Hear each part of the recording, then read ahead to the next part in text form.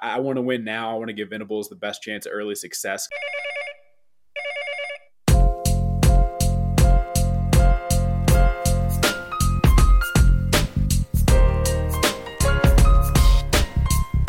What's up, everybody? Welcome back to another episode of the Mainline Podcast. Don't have the full crew tonight. We've had some technical difficulties, had to move some things around. It's just me, Tyler Burton. Corbin Polson is joining alongside of me. Adam Jaquez. We mentioned technical difficulties. His power's out in Oklahoma City right now. We've had some tough weather move in over the last 24 hours. So just going to be the two of us tonight. Corbin, how we doing? I just want to ask, are you ready to apologize? Like, publicly, for Adam's sake, are you ready to take that step forward and apologize for your actions this week? I don't really know if I can apologize for something I'm not sure I'm guilty of. Yeah, so for our viewing audience, we record every Tuesday night, probably, 8 out of every 10 weeks, unless we have a schedule conflict. Yeah. Well, we get a text yesterday from your Tyler Burton, who is able to make it tonight, who said he couldn't record on Tuesday night because it was National Margarita Day and people wanted to go out for margaritas. Fast forward to this evening. Now the storm's rolled in. Adam can't make it. Adam drove back from Dallas yesterday to make it back in time for the podcast recording. But National Margarita Day took precedent, not to be confused with National Banana Nut Bread Day, which was today. We got past that. So, it's taking a step in the right direction, but Adam needs to be apologized to publicly on our podcast, in my opinion. Well, I think if anybody would appreciate National Margarita Day, it would be Adam, our fellow podcast member. So, no, I really didn't even know nothing about that particular holiday or national day, whatever you want to call it. But it got brought up in a group chat. The girlfriend wanted to go. And, I think all three of us that are part of this podcast right now, I don't want to shift any blame, but I do kind of want to let it be known that yesterday it was friends wanted to go, and now it's the girlfriend wants to go. Well, okay.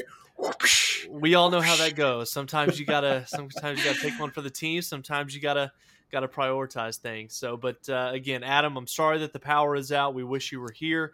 I'm sure I'll catch more flack from this, not just in the group text, but in many future episodes moving forward. But Corbin, we do have a lot to touch on tonight. A lot of spring sports going on in Oklahoma. But the first thing that I want to touch on is college football related. We'll talk about OU here in just a second, but there was some announcement there was some breaking news that came in the past few days regarding the college football playoff.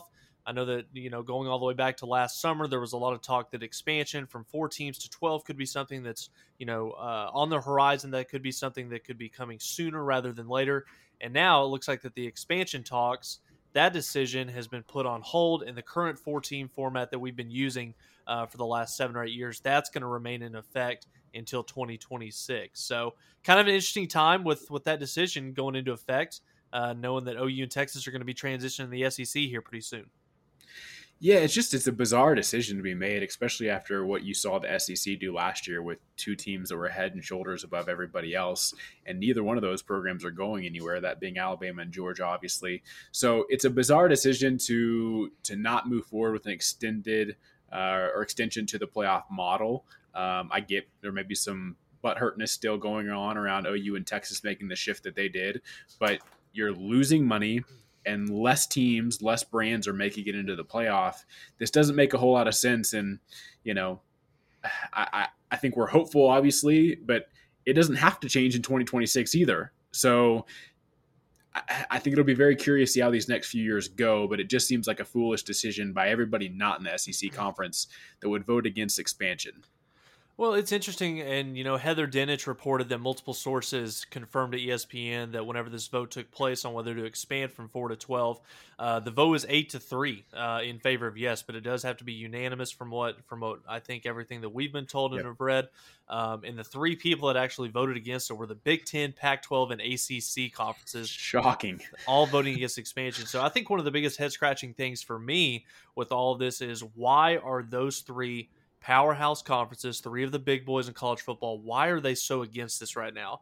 And as we've kind of learned some more and more details, the ACC has said that player safety is a huge concern right now. Extending to potentially playing 16 or 17 games is of some concern to coaches and athletic directors within that conference. And they believe, honestly, that there are some more pressing issues right now in college football that need to be addressed ahead of changing how we go about determining who wins the national championship each and every year. So between that, the Big Ten and the Pac-12 kind of coinciding together, really being kind of the face of the automatic qualifier, receiving their bids to be part of the college football playoff, but then also the relationship that they have together with the Rose Bowl and just kind of the uniqueness of the Rose Bowl committee. They put that game and the pageantry of that event kind of on a pedestal of its own across college football. So they really don't want to see any changes made towards that. But Corbin, correct me if I'm wrong. Personally, I think a huge part of why those three conferences are afraid of expanding the playoff is because of the SEC. Short and sweet. I think that they're afraid of Greg Sankey and that confidence. That conference. I think that they believe that if you expand this to 12 teams, you're essentially, because of how good the brain of football is in that conference over in the southeast part of this country, you're opening the door to have 5 or 6 teams from one conference a part of this playoff each and every year. So I think that the SEC already believes that they're better than everybody, and they think that they should have a bigger say than everyone else on how things operate across college football. On that sense, I always thought the whole alliance thing was quite bizarre, because if there's one program that if the SEC and college football decided to have a divorce, if there's one conference that's going to attach itself to the hip of the SEC, it's the Big Ten, and the Big Ten will 100,000% say adios to the ACC and the Pac-12 if that opportunity presented itself. So. And this goes back to the whole, I remember when this whole alliance thing was announced, and it was like no documentation was signed. This was an agreement between gentlemen, basically the same thing that like OU and OSU and the Big 12 and how OU and Texas left. Like there was an understanding.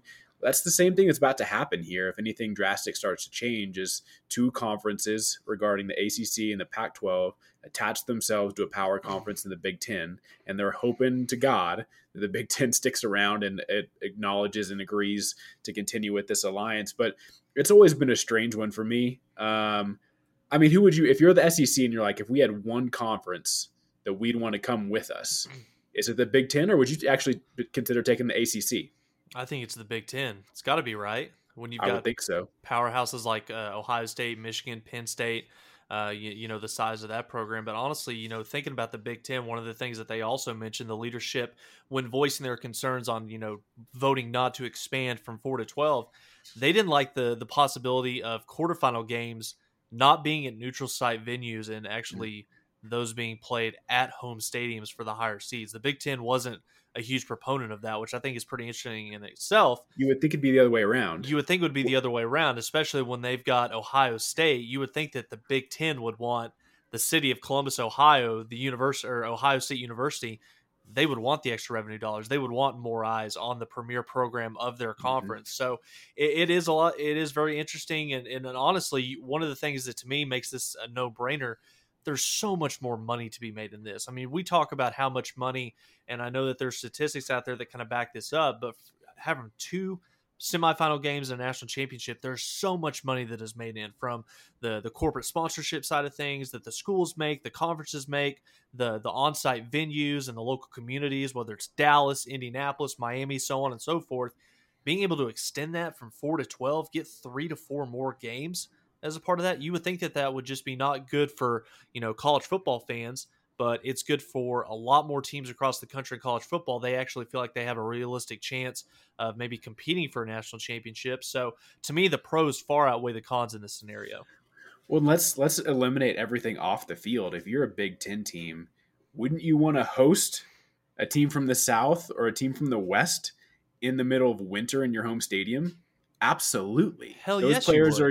Yeah, look at Green Bay, look at Pittsburgh, look at the Vikings before they built the dome. I mean, that was a huge advantage, was for some of these teams that never played in the cold, never played in the snow, going up to a cold climate and having to battle that. Now, granted, last year what we saw the Niners go in and beat the Pack and everything like that, but for the most part, that's a significant advantage for those northern teams in the NFL. And I can't imagine why college football teams wouldn't want that same advantage by hosting that first initial game in their backyard, in the cold weather that they're used to, in the snow, in the rain, whatever it is, rather than a completely neutral element factor of being on the West Coast or indoors or in the SEC area. See, I can kind of see that from both angles because if I've got two of the best teams in college football right now, I can understand why some conferences or coaches would want to play on a neutral site, maybe in a dome type setting to where no external factors or weather elements can impact the the game. Fair. But if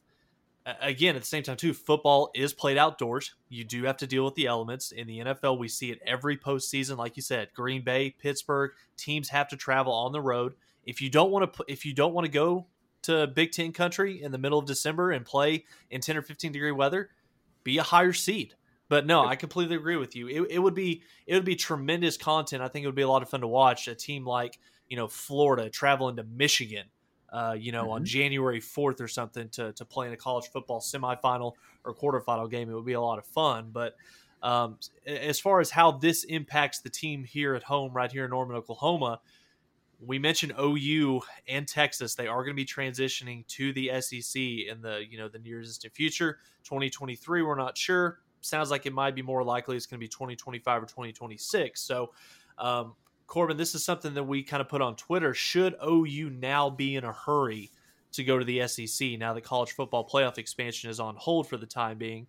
And we put this out there, and 70% of our listeners and our Twitter followers said that yes, OU should still be in a hurry to go to the SEC. So, 55, wrong poll, 55% of the votes there. So still a majority believe that even though playoff expansion is on hold right now, still make that transition to the SEC.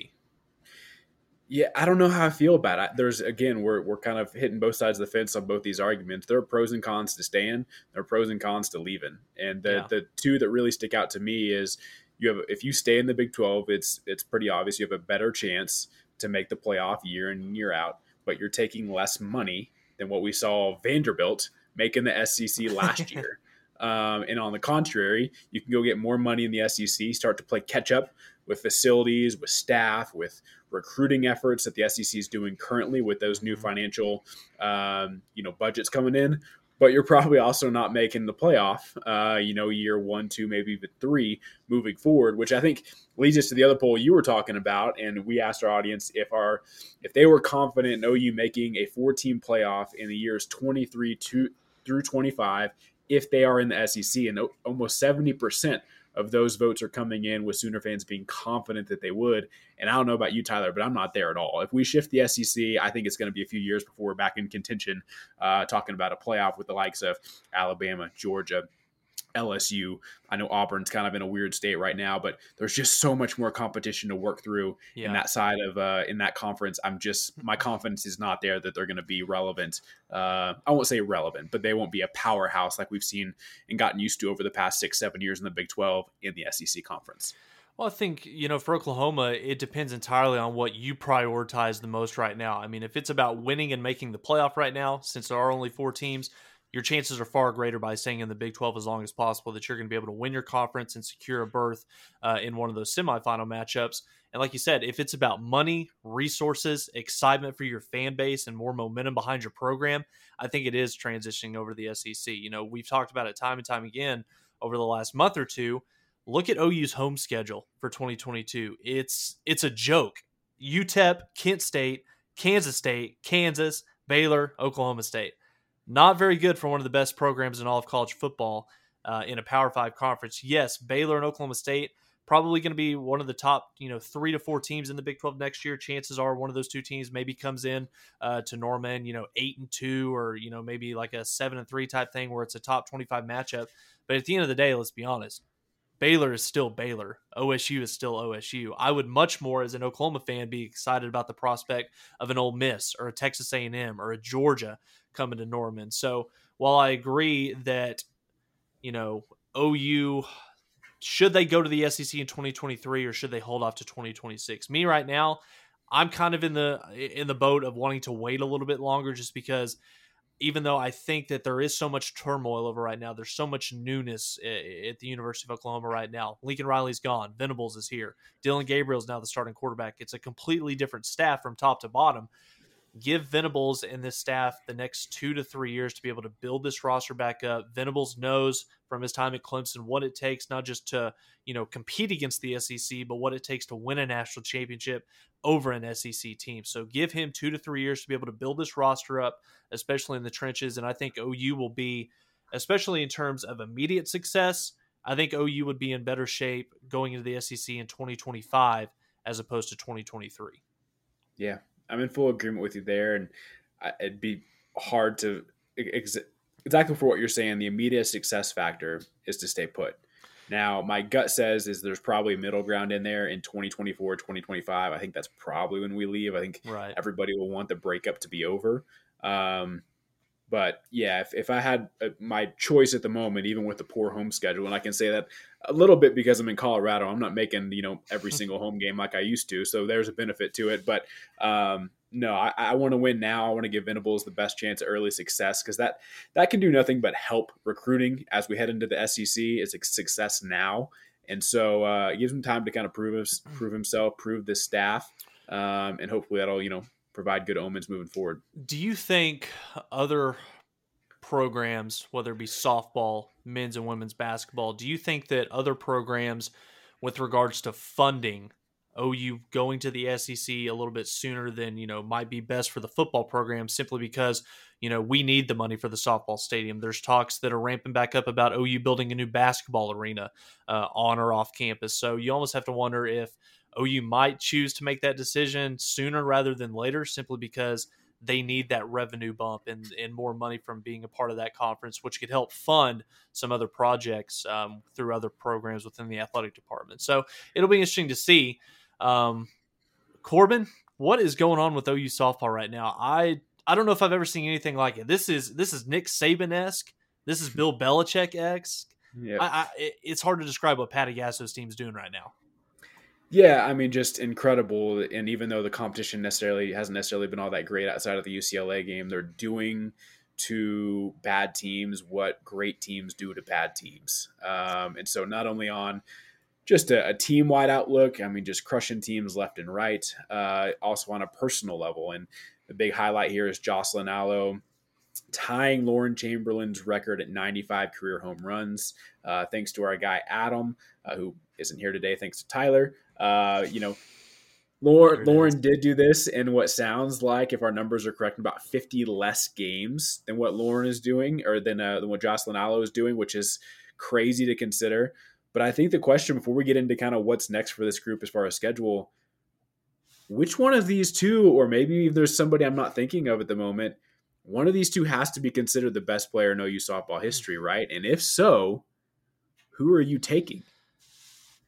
It's so hard because, yes, even though Jocelyn, she's going to break the record, she's going to sit atop the standings, one spot ahead of Lauren Chamberlain. I think that you do kind of have to factor in the fact that Lauren got to 95 in, 50 or 60 fewer games. So you're talking about probably 150 to 175 less plate appearances than what Jocelyn Alo had to get to this record. So I think a lot of it depends probably on what this team does collectively as a whole this year. If OU goes out and wins another national championship, that's back-to-back for Jocelyn. I could see you could make a really good, compelling case for both. Let me just put it that way. I really don't want to pick two. I would like to have both of them in my lineup each and every day. Chances are when kind of the, whether it's like the all-century teams are coming out for, collegiate softball, chances are those are 3 and 4 in your lineup across the board. So, but, Corbin, as impressive as what, Jocelyn has been doing and Tiara Jennings has been doing at the plate, the pitching staff this year has just been phenomenal. I mean, we're talking about a team that has outscored their opponents 95-2 over the first 10 games of the season. And those 2 runs that OU has given up have both been unearned. So we're talking about 10 games in which the pitching staff has not given up a run that they were responsible for. So Jordy Ball, Nicole May have been lights out. Hope Trotwine, she threw her 4th career no-hitter over the weekend against McNeese State. It's nice when you've got not just one pitcher that you can rely on, but you've got 3 that Patty feels like she can throw out there at any time and feel like it gives her team a chance to win, really. And then Corbin, I forget who posted on Twitter. I think it was Seth Oliveris, but just going through some of the categories right now across college softball that this OU softball team is leading in right now. OU leads the country right now in total home runs, team ERA, runs scored per game, total runs allowed, shutouts, on-base percentage, slugging percentage, and a team batting average of .397. That's simply unheard of, that you have an entire lineup from 1 through 9 basically batting .400 in college softball right now. So extremely impressive what Patty Gasso's squad has done, and we'll see if they can continue to build on that in California this weekend. Yeah, talking about California, so just to highlight kind of the upcoming schedule. So Friday, they've got Cal State Fullerton, I believe, and Long Beach State. Saturday, a big day. You got Arizona and Tennessee. Sunday is the sole game against Utah. I'm looking at the rankings here right now as far as the most up to date, which just to be totally frank is not up to date. Arizona is ranked 9th. Tennessee is ranked 18th. Both those teams and their records have not been updated since last weekend's tournaments. So I would imagine there's some shuffling around there. Speaking of shuffling, I mentioned on the podcast last week how this could be a tough year for the Big 12 and the Sooners to pull out. Well, OSU and Texas had garbage weekend, just to be fully honest. OSU kind of went, I think, 3-2 or 2-3 with some decent wins but decent losses. And Texas, if I'm looking at their schedule correctly, went 0-5 in last weekend's tournament. Right. Had some quality losses in there, but 0-5 is really bad for those of you keeping track at home. So again, looks like the Big 12 is the Sooners to lose. Granted, we want to go be very clear. Besides UCLA, they have not necessarily played a team with a pulse, right? But they're doing to those teams what great teams do. And all that being said, I think Arizona and Tennessee will be nice little tests. But if this team is who we think they are, then shouldn't have any issues on Saturday. Well, and like you said, I mean, the opponents that they have on their schedule, it's not Oklahoma's fault how talented they are. I mean, Patty builds a schedule year in and year out. She likes to test this team in the non-conference. They'll get a little bit more of a taste of that better competition this weekend. But like you said, this team's executing. No matter who they're playing, no matter who the other pitcher is in the opposing team circle, OU's gone out there and executed, and they've done so in a 95-2 run advantage over the first 10 games of the season. So moving from one diamond over to another diamond at L. Dale Mitchell Park, that is the OU baseball squad that actually got their season underway this past weekend down in Arlington at Globe Life Field, home of the Texas Rangers. And pretty good showing for Skip Johnson's group over the first 3 games of the season. Got off to a really good start last Friday night with a big-time win, 3-0 over Auburn. Auburn, a really good SEC team. College baseball this year, Auburn's going to be kind of a team to reckon with. I think that they have a chance to make some noise, especially in the regular season in that conference. Fast forward to Saturday, kind of a tough showing for OU's pitching staff. They fell 14-4 against Arizona. Arizona playing really, really good baseball. I think there's a lot of experts and analysts that think that Arizona has a chance to be one of those 8 teams in Omaha for the College World Series this year. But they have bounced back in nice fashion over the last 2 to 3 days with a 6-1 victory over Michigan, and then a nice win at home yesterday, 6-2 over Wichita State. So 3-1 start, really good for Skip Johnson's crew, and they need to go 3-0 against Northwestern State this weekend. That game was actually those games were actually supposed to be played in Norman, but due to the weather that we're having right now, those are going to be taking place back at Globe Life Field in Arlington this weekend. So you need to sweep that series, put OU to 6-1, and we'll see what Skip Johnson's crew can do going into week 2 of the year. Any confidence about baseball heading in after this initial weekend? To me, it's not. I think I've seen this time and time again where this baseball team gets off to a strong start and then just kind of fades as the season goes along. You feel any different about this one? I think that's kind of been the theme over the last few years. We start off strong, but once we get into conference play, we kind of fall off towards the very end of the season. That's just kind of a testament, I think, maybe not to some shortcomings that have happened within OU, not playing as well once you get into the meatier schedule. But just like in basketball with the Big 12, Big 12 baseball is no slouch either. It's probably the second best baseball conference in America right now. OU is going to be tested week in and week out once conference play does roll around. So we'll see what the Sooners can do if the bats can come alive. That's been one thing that's really kind of impacted this baseball program over the last 5 years is once the pitching gets better, once you start playing those Texases, the TCUs, Techs, Oklahoma States of the world, the bats have kind of gone cold for Oklahoma. So we'll see if we can get that back on track this year. And one team that has not been able to get it back on track is men's basketball. Corbin, what's going on with Porter Mosier's team? It's always interesting. I didn't watch the Tech game, but I was following up with it on Twitter, and you always know how the game's going when they stop tweeting the score. Yeah. And the last score they tweeted before the final was the halftime score, and I kept waiting for a score update, and it was, so and so hits a three warming up, but they'd never tweet a score. And then I checked on ESPN, it was like a 25-point lead for Tech. So it's just kind of been that same song and verse the past few weeks for this program. I'm still a believer in Porter Moser, but this is probably the worst team we've had in quite some time. It's similar in a sense of, it reminds me of the second half of like Trae Young's year, where it just felt like the wheels just are falling off. Now, granted, Trae Young's team did enough in the early half of that season to make it into the tournament and to give themselves a chance at a run, but I just don't think that's the case for this program at the moment, and this team at the moment. I don't think this is, by any stretch of the imagination now, is an NCAA tournament team, and it may not even be an NIT team. So it'll be very interesting to kind of see how these next few games come out. Obviously, losing Elijah Harkless for the remainder of the season is a huge loss. I think he'll be back next year, but similar to what Adam mentioned last week, there's quite a few of these guys that are eligible to come back. But do we want them all back? Is it the best case for this program for the majority of this roster to be back in Norman next year? And I'm not sure. I think that from a personnel standpoint, Porter Moser's got some kind of tough decisions to make, because yes, they still do have that eligibility left. But do you kind of want to say, hey, we appreciate everything that you've done here, but I really don't see you playing or contributing in a big way, getting Oklahoma basketball back to a point where they're more competitive than just a 500 basketball squad. So 14-14 on the year. Corbin, the biggest thing for me that is, it kind of feels like it's been a common theme. We're 4-11 in Big 12 play right now, but we're 2-8 away from the Lloyd Noble Center. This team has a really, really tough.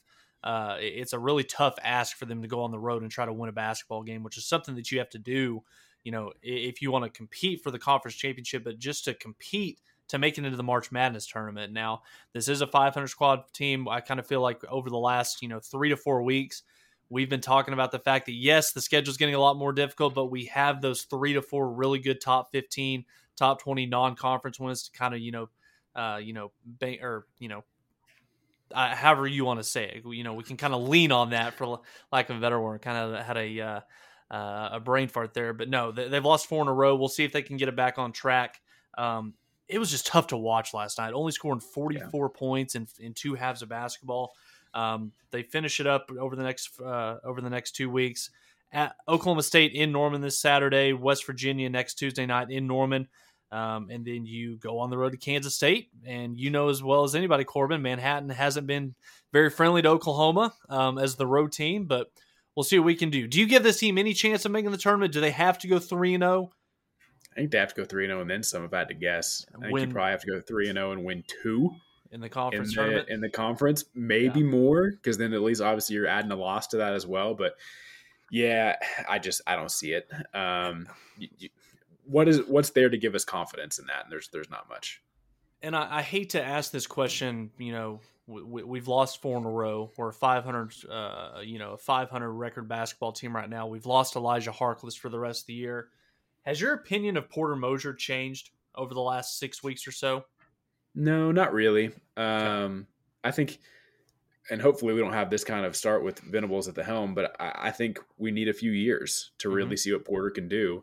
And yes, he took Loyola to like the Final Four, and he had some great runs there, but it was also, if I'm looking at his record correctly, it was also kind of a tough start at Loyola when he started there as well. Yep. And he turned the program around.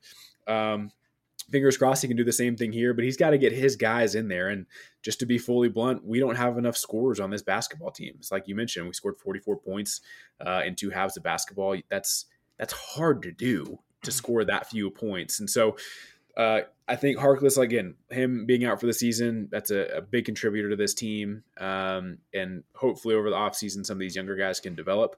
But most importantly, we need to bring in some guys who can score the basketball in the offseason. That's got to be step number 1 and turn this thing around.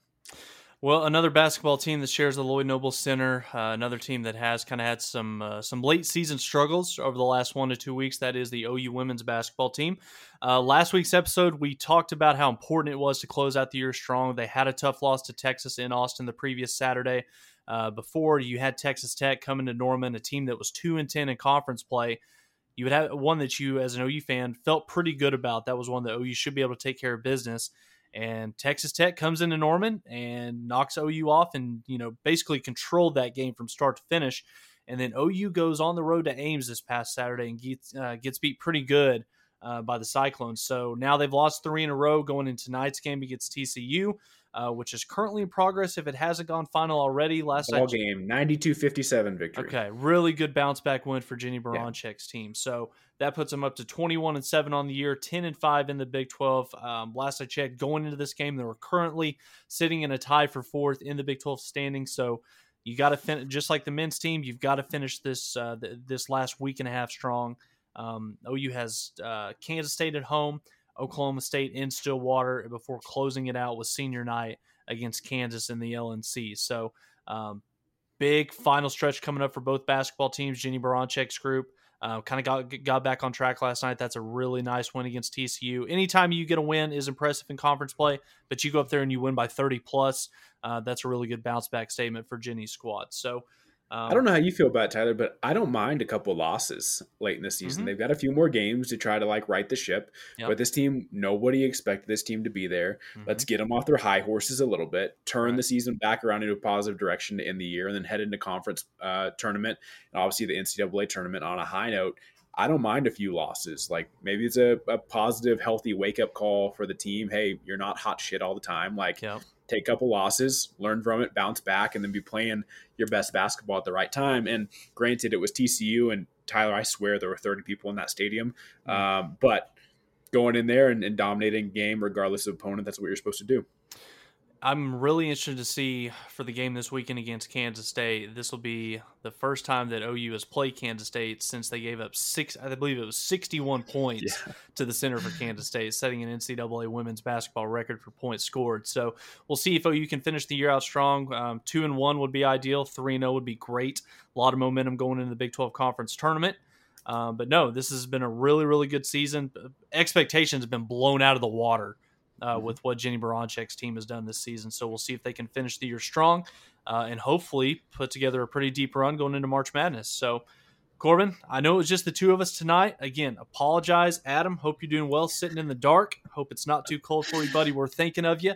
But we'll have him back next week. Corbin, you got anything else before we get out of here?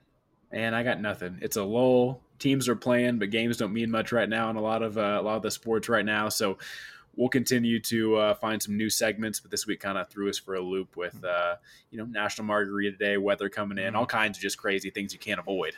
So it happens from time to time. Yeah, well, we've got a lot of good stuff coming up. NFL drafts coming up, pro days coming up. Spring football is going to get underway here in just a second. Men's and women's gymnastics, both going to get things ramped up as we get towards the end of the season. Postseason play is coming up. But that's going to do it for us. As always, if you made it this far, be sure to go to Twitter. Give us a follow at the Mainline Pod 1. And then always follow us on all your platforms that you listen to your podcasts on, Apple, Spotify, wherever you get your podcasts on a daily basis. Give us a 5-star review, like and subscribe. And guys, that's going to do it for us. For Corbin Polson, Tyler Burton, Adam Jaquez is here in spirit. He'll be back with us next week on another episode of the Mainline Podcast.